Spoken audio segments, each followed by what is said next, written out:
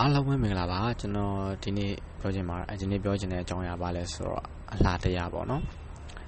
Beauty is the experience that gives us a sense of joy and the sense of peace simultaneously အလှတရားဆိုတာတော့ကျွန်တော်တို့ဒီကိုယ့်ရဲ့စိတ်ကိုရှင်လန်းတာတွေပြီးရင်ငြိမ်းချမ်းတာတွေဒီလိုခံစားမှုနှမျိုးစလုံးကို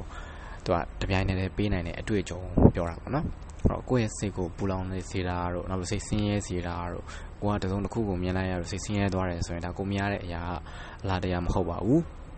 အလားတရားဆိုတာတဲ့သူကဘာဖြစ်လဲဆိုတော့ငြိမ်သက်အေးချမ်းမှုရှိရမယ်တစ်ချိန်တည်းမှာပဲစိတ်ကိုရှင်လန်းစေရမယ်ရှင်မျိုးစေရမယ်ပြီးတော့အသက်ရှင်သန်နေတယ်ဆိုတဲ့ခံစားမှုကိုလည်းပို့ပြီးတော့အားကောင်းစေတယ်ဒါကြောင့်အလားလှတာကိုခံစားနေရတဲ့အခါပို့ပြီးတော့အသက်ဝင်နေတယ်အထူးသဖြင့်တော့တရားအလားကိုခံစားနေရတဲ့အခါမှာအသက်ဝင်နေတယ်အားပြည့်နေတယ်ကျွန်တော်တို့ကအလားတရားအော်တဲ့ခံစားမှုကိုပေးရုံမကပါဘူးတဲ့တစ်ချိန်တည်းမှာပဲအချိန်ကာလကိုလွန်မြောက်သွားတဲ့ခံစားမှုကိုပါပေးပါတယ်စိတ်ကိုလည်းအနာပေးလိုက်တယ်စိတ်ကိုငြိမ်းချမ်းလဲငြိမ်းချမ်းစေတယ်အလားတရားကိုတကယ်ခံစားနေရတဲ့အချိန်မှာအတွေးတွေကရပ်သွားတယ်ဒါကြောင့်အလားတရားအချိန်ကာလကိုလွန်မြောက်နေတဲ့တရားလို့ပြောလို့ရတယ်ပေါ့နော်အမှန်တရားကိုသိတဲ့အချိန်မှာအတွေးရမရှိတော့ဘူးအမှန်တရားကိုသိနေတဲ့အချိန်မှာအတိတ်အနာဂတ်ပြစ္ဆုတ်ပံအကြောင်းတွေးနေတာမရှိတော့ဘူးဒါကြောင့်အမှန်တရားဟာအချိန်ကာလကိုလွန်မြောက်သွားတဲ့အရာဖြစ်ပါတယ်တဲ့ကျွန်တော်အင်္ဂလိပ်လိုပြောချင်တာ Beauty is a mystery which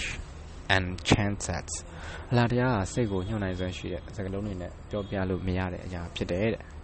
ကျွန်တော်ဒီနေ့ပြောချင်တာအလားတရားအကြောင်းလေးကိုဆရာတော်ဦးစောဒီကစာအုပ်ထဲကနေပြီးတော့မှကျွန်တော်နည်းနည်းလေးပြန်ပြီးတော့ sharing လုပ်ပေးတာဖြစ်ပါတယ်ကျွန်တော်ရဲ့ဒီတက်ကြစဉ် show podcast ကိုနားထောင်လို့ရအောင်ကျေးဇူးတင်ပါတယ်